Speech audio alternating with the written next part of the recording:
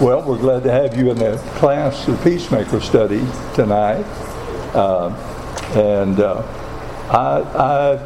think I want to start where Brad ended his class. Now, he did a great job of introducing this study.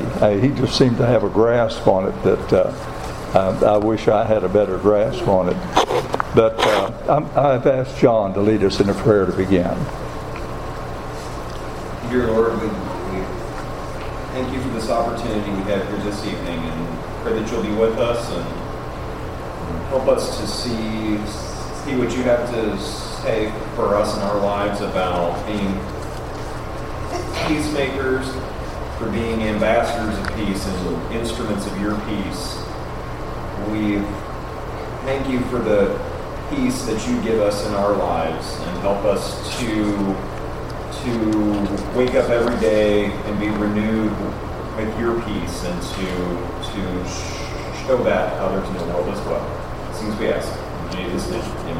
Amen. Amen. Now, Brad ended his class by looking at Philippians 2, verses 3 through 11. I want to begin there because that just really says so much about how we are to be peacemakers and why we are to be peacemakers. There's a picture of Jesus here that is just wonderful for us to comprehend. Philippians 2, verses 3 through 11.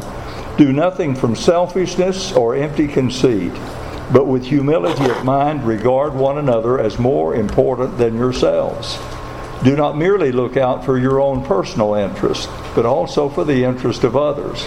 Have this attitude in yourself, which was also in Christ Jesus, who, although he existed in the form of God, did not regard equality with God a thing to be grasped, but emptied himself, taking the form of a bondservant, and being made in the likeness of men, being found in appearance as a man, he humbled himself by becoming obedient to the point of death, even death on a cross.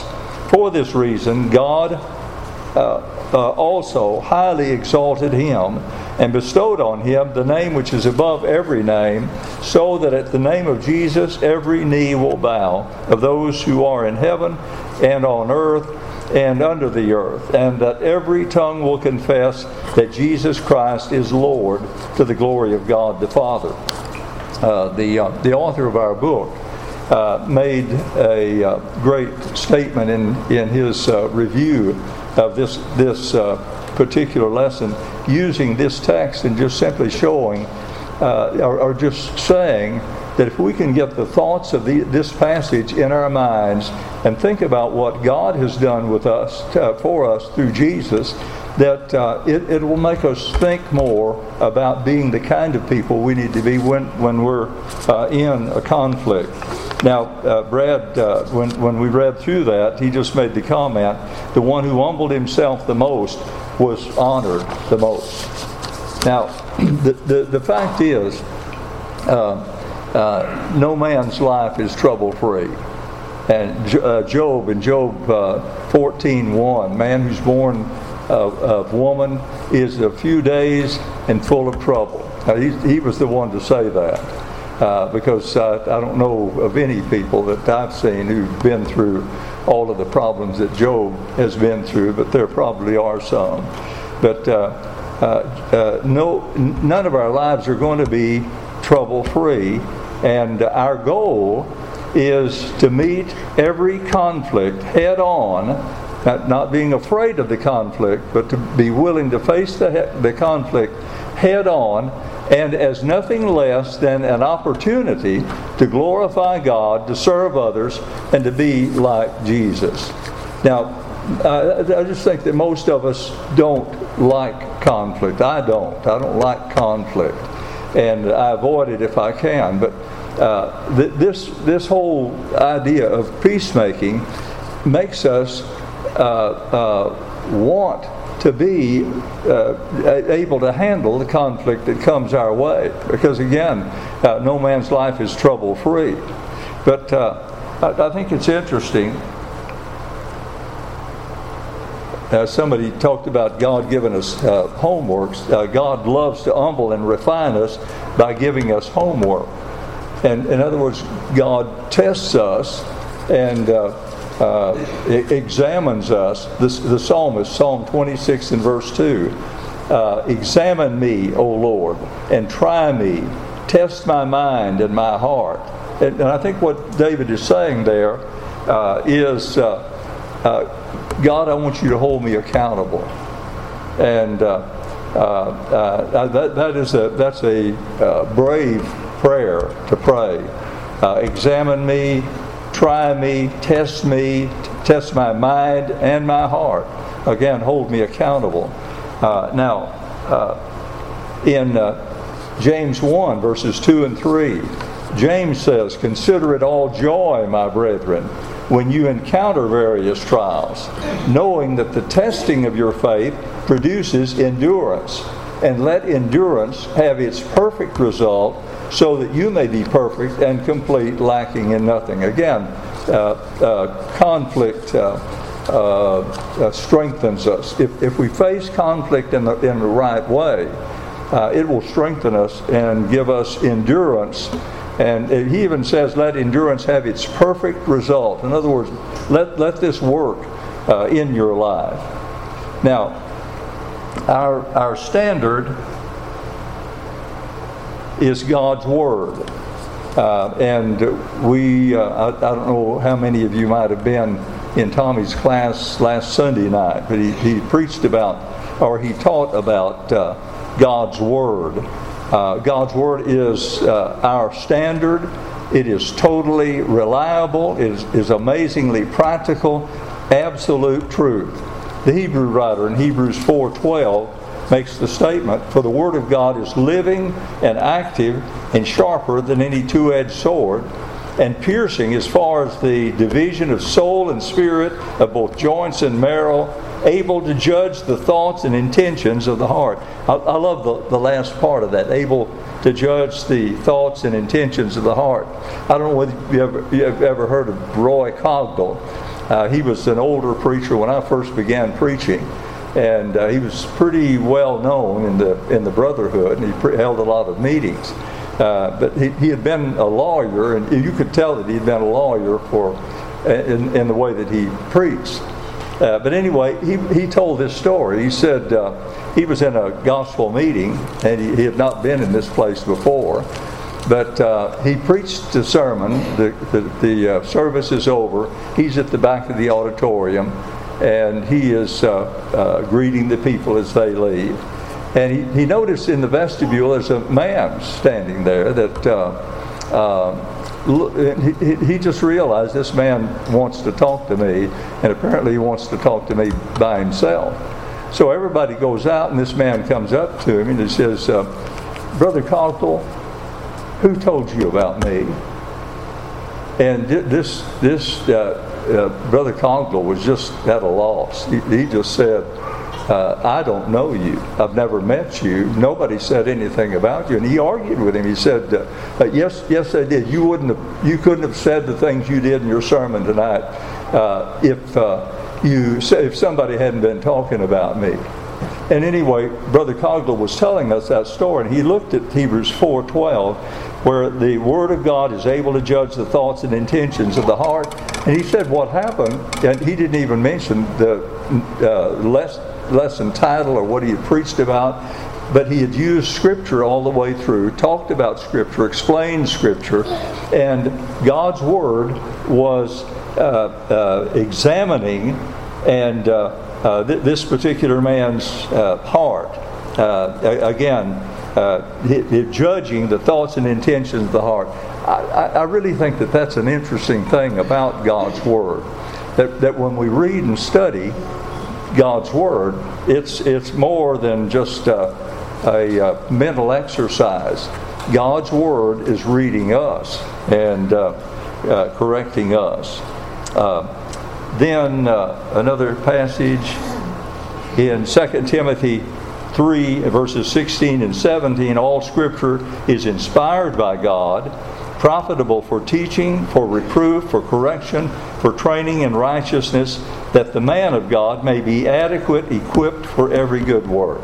So we just have to keep emphasizing that God's Word is going to be our standard in all of this, so that when we face conflict, we decide we're going to face it in the proper way, but we're going to have right attitudes when we deal with conflict. Now, I don't think Brad mentioned anything like this in his lesson, but there are obviously some goals that we want to reach in going through this study. And the most basic goal is we want to please God. 2 Corinthians 5:9, Paul makes the statement, I make it my goal to be pleasing to God. You could look at the life of Paul and see that is exactly what he was about. His life was lived in order to please God, and the things that he did and the responses that he gave were to please God. So our most basic goal in learning about peacemaking is we want to please God. Our immediate goal may be to resolve personal conflicts in a biblical, faithful manner. Galatians 6:1, you see somebody is in sin. We end up sometimes going and talking with everybody else. He said, you go to him, you who are spiritual, restore such a one in the spirit of gentleness, he says. So our immediate goal is to help one another to get conflicts taken care of. Our long-term goal is to develop the godly character that reflects Jesus Christ when I'm in a conflict. So, any thoughts that you might have that would add to any of that?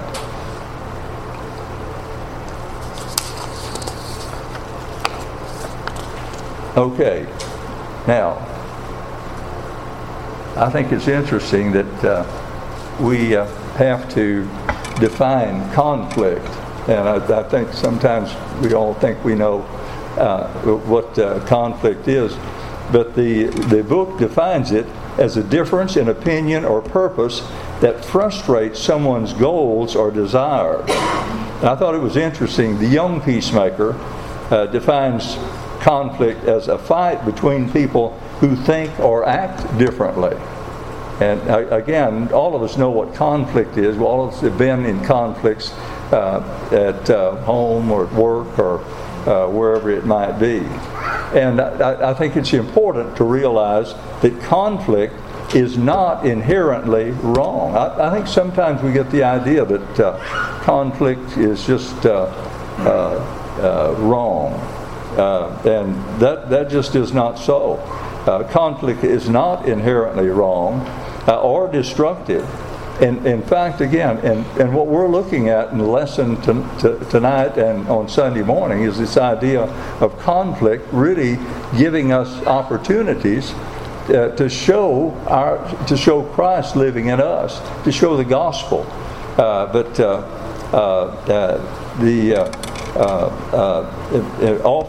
It's often our opportunity, again, to honor God, to serve others, and grow as a Christian.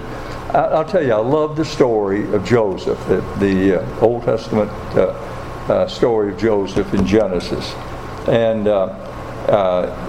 everywhere he went, he just seemed to have a grasp on what was right, whether it was Potiphar's wife after him or whether it was Potiphar throwing him in prison. His attitude toward all of that just seemed to be with trust in God, looking to God for the help that he needed. I want to learn to be like that. But Joseph, and even later on when his brothers are so afraid of him because of what he could do, he just tells them, I'm not in the place of God. And but also Daniel in the Old Testament. Daniel, trusting in God, prays 3 times a day, and when he learns that it's against the rules that month for him to do that, and he is thrown into a lion's den. I mean, he didn't stop praying 3 times a day. Job, Shadrach, Meshach, and Abednego, and a lot of other Old Testament examples, New Testament examples as well. But again, conflict can give us the opportunity to honor God, to serve others, and to grow as a Christian.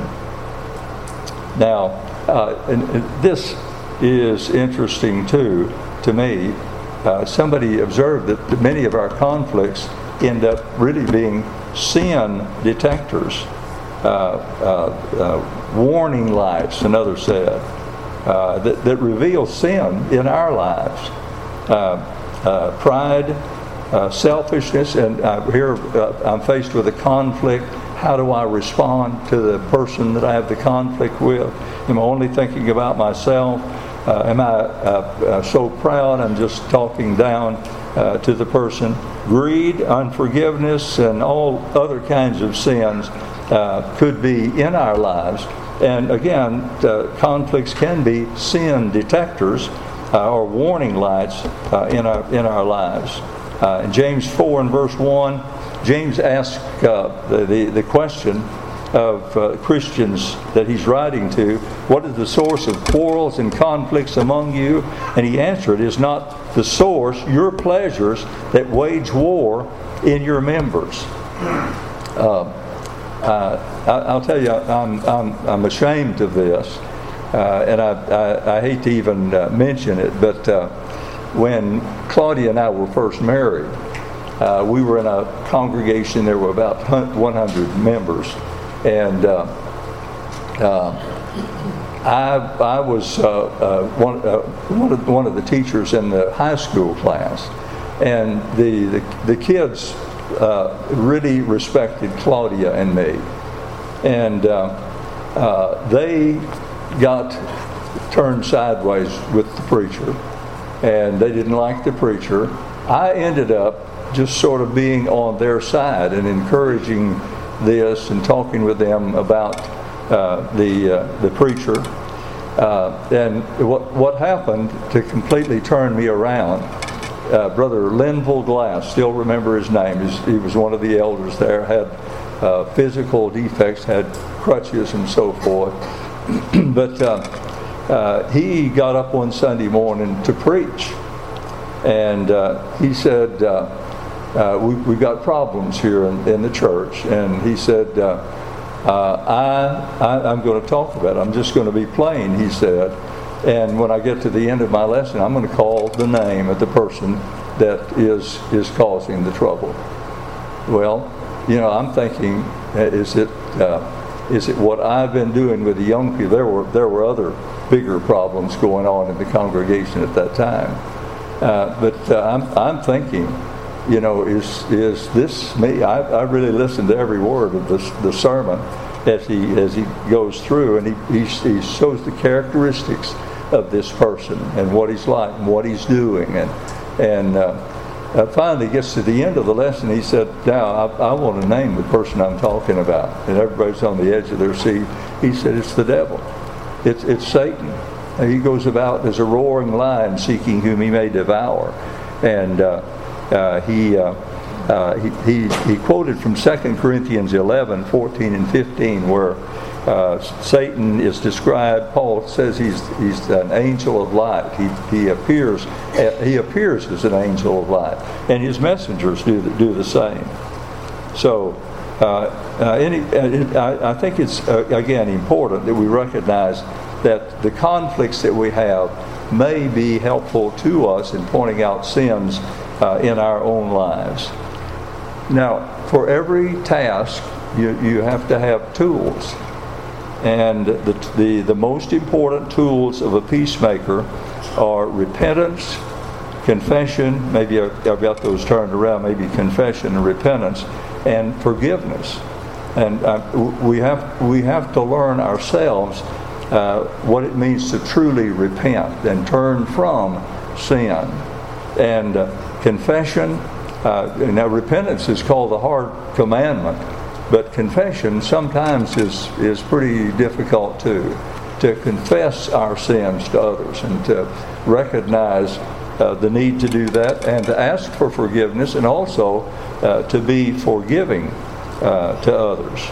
So tools needed in being peacemakers. Now I'm doing all the talking here. Any thoughts that you might have, or any questions that you might bring up? Do you remember the story that he tells at the beginning of this lesson about Frank and his brothers and sister Jenny? I want to talk about that in just a minute. But as Christians, one of our most important responsibility is to learn how to work with people. And the problem is, most of us have had no training in dealing with people. Ken Sande, the author of the book, mentions his all of the training that he'd had in becoming a lawyer and all of that. He just said there was no training as a peacemaker. There was no training as to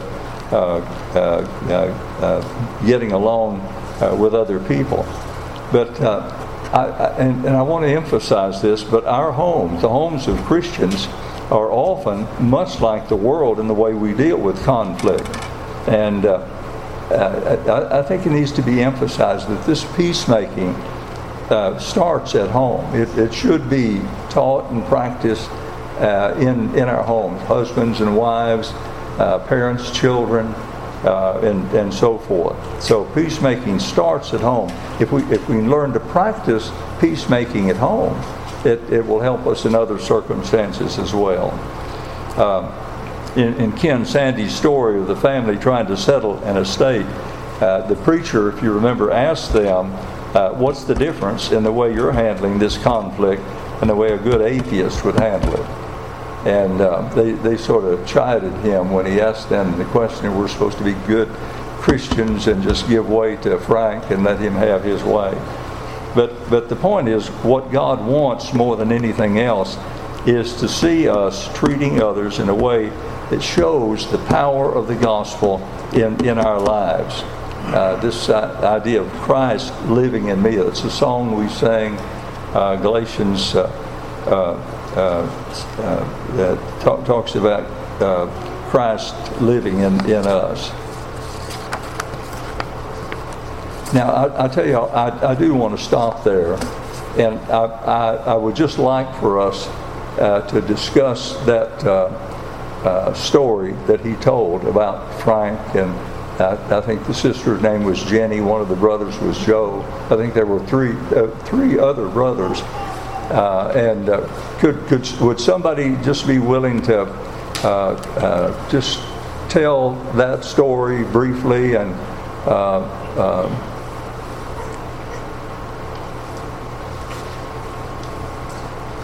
yes, go right ahead.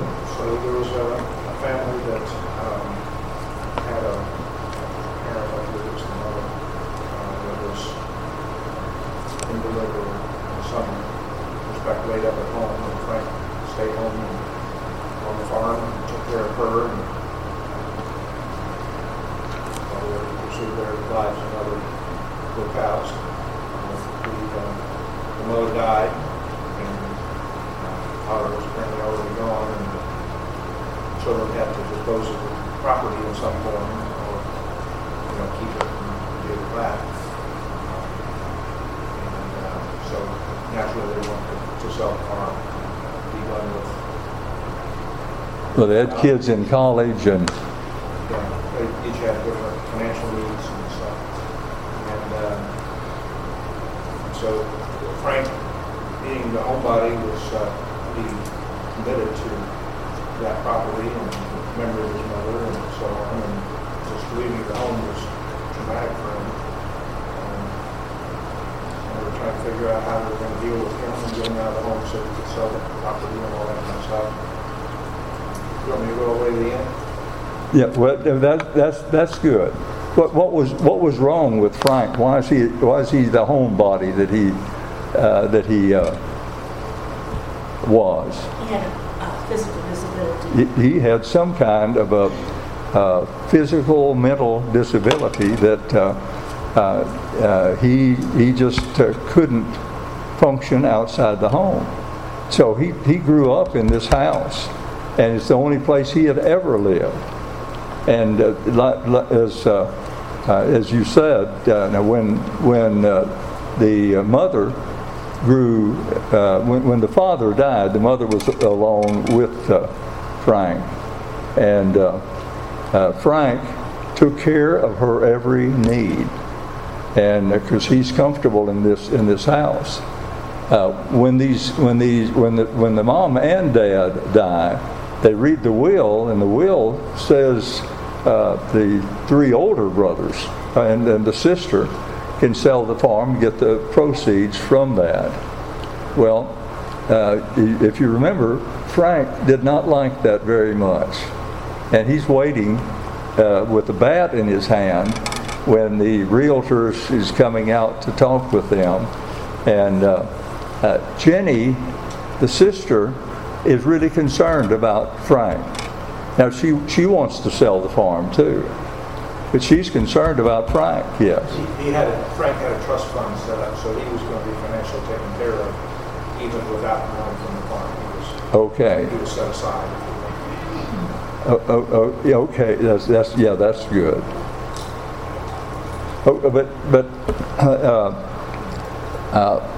Frank, the sister anyway thought that Frank could not function outside the home, and it looks that way.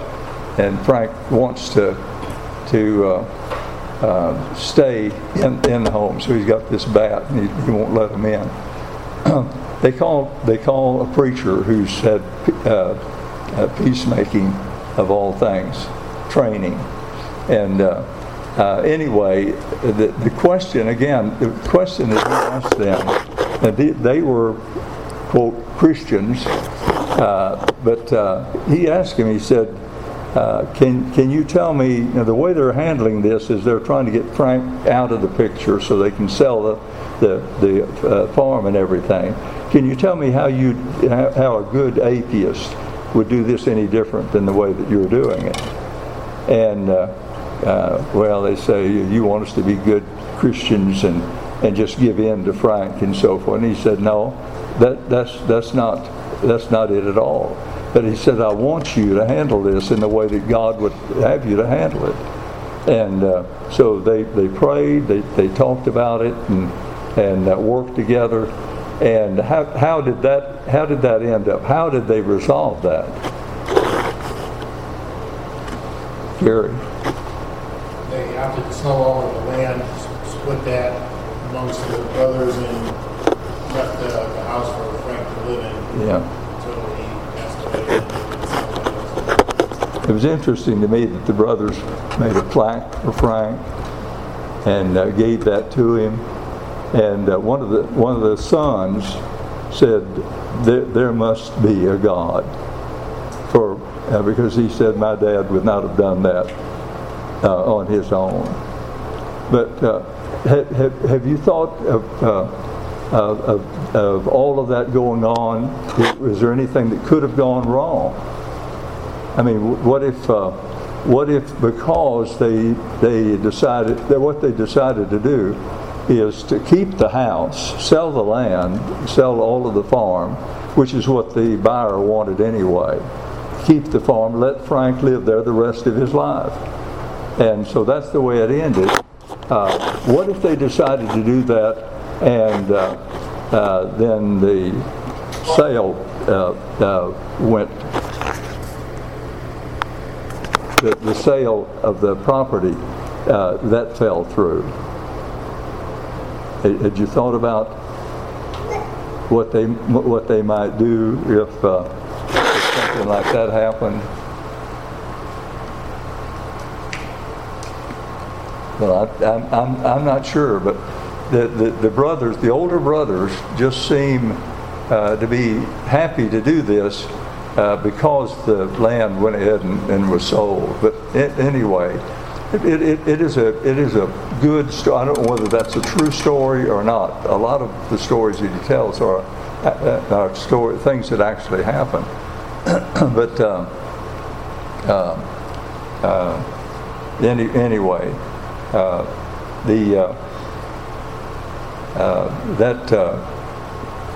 that's the way that they handle that. This was a good way to yes.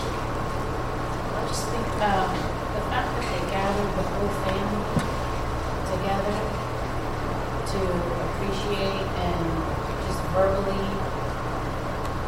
acknowledge and thank Frank for all that he did, that to me shows the true change of heart that Yes. the siblings all had, that they weren't just Yeah. compromising. That they, Okay. instead of viewing Frank as an obstacle to their means, to their ends, they truly appreciated him for what he really had done. Okay, Not just- that really is a good point, because the whole family is together on this. They decide this together. God had something to do with that. They did pray about this, and they were depending on God. Yes. Yeah, I'm not sure about this instance here in particular, but in my job I see this all the time. So a lot of time, like we work with a lot of small family businesses, and so it might be mom and dad own the hardware store, and they got 3 kids. One had been working there since he was 14 years old, and the other 2 went off and had their own lives and own careers. Well, once mom and dad die, if they haven't done effective estate planning, one feels like they have built the business, Yes. and they are entitled to all the business or a substantial portion, but the other 2, if they haven't done good estate planning, are legally entitled to a third, and so that tears families apart. So it can be where one believes that they have a lot of sweat equity in what mom and dad have. It can get real bad.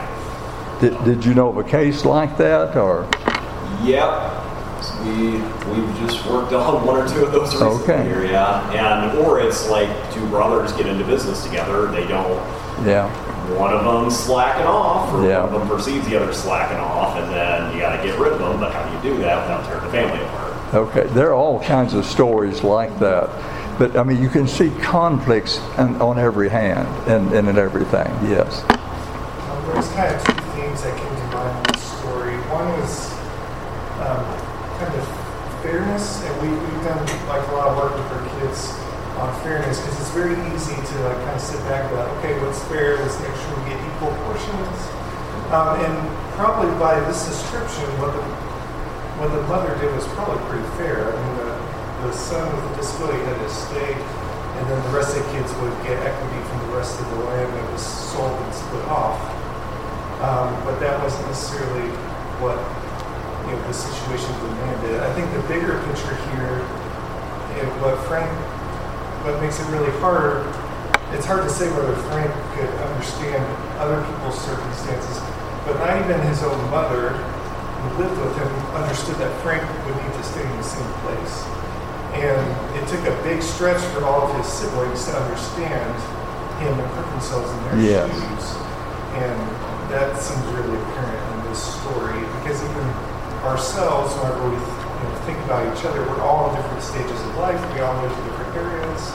We all have different support systems and things like that. And I think it would be very hard, sometimes in conflict, to really understand where other people are coming from. Yeah, that's good. And what she was saying a little while ago fits with that, because you finally ended up, rather than having them fighting with one another, the family decides together what can be done. And everybody is, that may not have just absolutely pleased everybody, but everybody could live with that. Yes. One thing that I've been telling my kids that I've now come back to bit me over and over in my own mental boring is you need to choose your relationship with the other person over what you want. Yes. And oftentimes I would pick peace, my peace, over whatever else kids wanted. But I think that's the point is Jesus didn't come and sacrifice for fun. He did it because we needed it. And so we're called to the same thing. Yes. That gets back to the statement that Paul made in Philippians about not demanding things for yourself, not putting yourself first, but put others before yourself. That was a good illustration. Every section, he gives an illustration like that to help you see some of the things that are going on. But you can see that conflict provides opportunities, and they had an opportunity to do what's right, and that preacher helped them to see that. Boy, sadly, I have a true life story. When I read this story about Frank's family, I had an aunt and uncle that owned some property, owned a store, quite a bit of land. They had 2 sons. When they passed, the 2 sons not only fought, they separated. Therefore, their families were separated. They don't even live in the same state anymore. It's so sad. They don't even speak because they fought over the land. That is what you hear over and over again. That is the reason why a study like this becomes so important, because I mean we can end up acting like that or having those same kind of attitudes, and that's sinful and wrong. That's a conflict that again shows sin in our lives. Yes. Sometimes you think of, well, so-and-so's being selfish in an argument. They're only thinking about their own unreasonable demands. In most conflicts, not always, but in many conflicts, everybody has reasonable concern or demand. All the people in this story, their concerns and their wishes were actually reasonable. Nobody was saying, I want to farm all myself. Yeah. Legitimate financial considerations. This was the way the will was written. Nobody was trying to grab a bunch of money and go on a little cruise.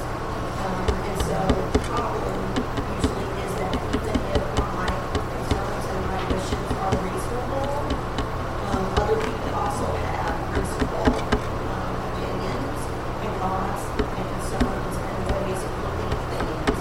And I still need to sometimes set my reasonable wishes and my reasonable train of thought aside long enough to really, like these siblings eventually did, really step into the shoes of other people and really look at things from their perspective and look at their thought processes and their wishes and their concerns and love them and really see it from their perspective instead of just thinking about how reasonable my thought processes are and my concerns. Okay, now I have a hearing problem. I didn't hear all of that. Tony, would you tell me what she said? Well, basically, that we don't always have the same opinion on things. Say it loud. Just trying to bear with one another in those differences. Even with the example that you gave, though, the family that clearly there was a difference of opinion on what should be done with the house, and so at some point you come to an impasse. Yeah. We can't both do the same thing. Yeah. Or we can't both do the opposite things at the same time. Yeah. And so that's there either has to be a yielding or That's right. there needs to be yielding on both parts. That is right. And I think it's maybe that's where we miss it at times too, is just that we think, well, because some opinion has to win out, and how is it that it has to win out? Why can't it just be that we both yield to what needs to be done as opposed to, well, I'm going to find a way to make my opinion win. Then you both get lost. And so The Okay. one who wins is the lawyers usually. Well, again, you just see one of the most important things about that story is that family had to get together and talk that out and figure out what is going to work for all of us. And of course, Frank is an issue that they have to be maybe mostly concerned about. But anyway, that illustrates, and other illustrations you've given help us to see those things. Okay. 8 minutes, boys. 8 minutes. 10 minutes? 8 minutes. Y'all are talking too much. Okay, now the basic principle in resolving conflict, the book sets forth these 4 G's, and I'm just going to sort of introduce them. I don't have time to go into detail, but the first one is to glorify God. How can I please and honor God in this conflict? That's what that preacher was trying to get them to see. How can I please and honor God in this conflict? That is the number one situation or purpose. 1 Corinthians 10:31, whether you eat or drink or whatever you do all to the glory of God. By the time Paul gets to the 10th chapter, he's dealt with all kinds of problems in the church at Corinth. I mean, there are divisions. A man has his father's wife in chapter 5, and the whole church seems to be pleased with that. They're having problems over eating meat sacrificed to idols and so forth. And he finally gets to this point and he makes this statement: whether you eat or drink or whatever you do all to the glory of God. Let people see God at work in your life in resolving conflict. So the first G is to glorify God. How can I please and honor God in this conflict? We want God to be pleased. Secondly, is to get the log out of your own eye. Now, you start with yourself. How can I show the gospel's power in my life by admitting my part in this conflict? And Matthew 7:5 says you get the log out of your own eye first, and then you'll be able to help your brother get the speck out of his own eye. The third is to gently restore. In other words, now get the log out of my own eye. I'm trying to let the gospel work in my life by admitting my part in this conflict. Sometimes that's one of the hardest things to do. Is that the first bell? Yes. That's one of the hardest things to do, is to see what I'm contributing in this conflict. Get the log out of your own eye. Then the C part is gently restore. How can I demonstrate God's forgiveness and encourage a reasonable solution to this conflict? Gently restore. How can I show Christ's love in helping another to accept his part of the conflict? Galatians 6 and verse 7, you see a brother in sin. He says, you who are spiritual, go to him and restore gently. He uses that term, gently restore. And then the fourth is to go and be reconciled. How can I demonstrate God's forgiveness and encourage a reasonable solution to this conflict? Matthew 5:23 and 24 uses the illustration. Jesus used the illustration of you're on your way to worship, and there you remember that your brother has something against you. You've done something that's wounded your brother, and instead of telling the fellow to go on to worship, and after worship, he said, put your gift down, and you go and be reconciled to your brother, and then come and offer your gift.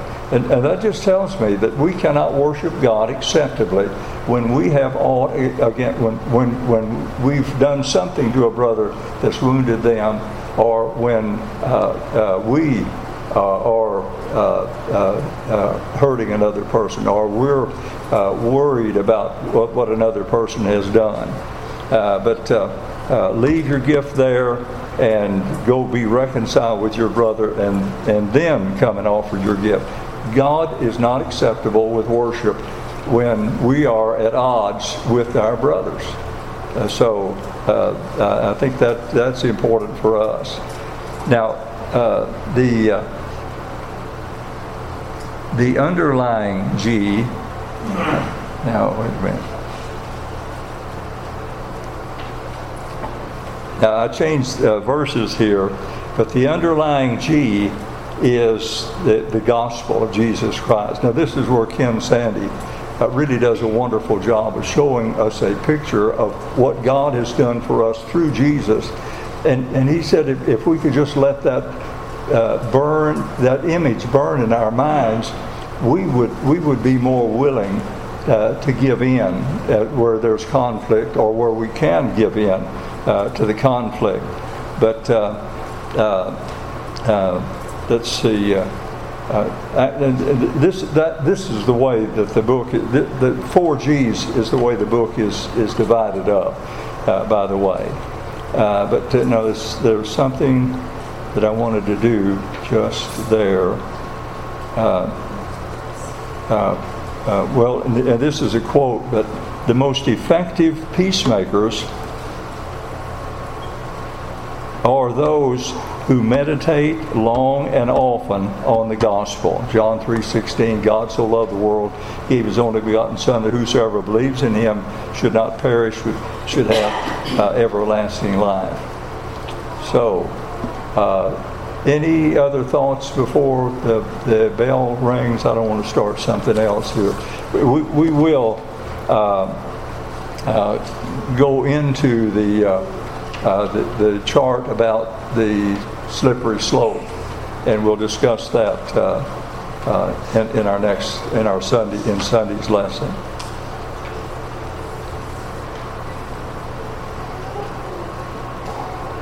Boyd, Yes. I thought seek first to understand and then be understood is powerful. Just remember It is. to keep that in front of your mind. It is. That's good. Yeah, being understood and being willing to understand are things that are a part of being a peacemaker. Oh, I said I changed the scripture there. Galatians, the underlying G, the gospel of Christ, Galatians 2 and verse 20, where Paul says, I am crucified with Christ, nevertheless I live, yet not I, but Christ lives in me. And the life that I now live in the flesh, I live by the faith of the Son of God who loved me and gave Himself for me. He just said, if you ponder that and think about it, if you get a picture of that in your mind, and you are thinking about that when you're in a conflict, it'll help you to respond in a proper way. If Jesus has done that for you and for me, then we ought to be willing to sacrifice to others as well. Okay, thank you.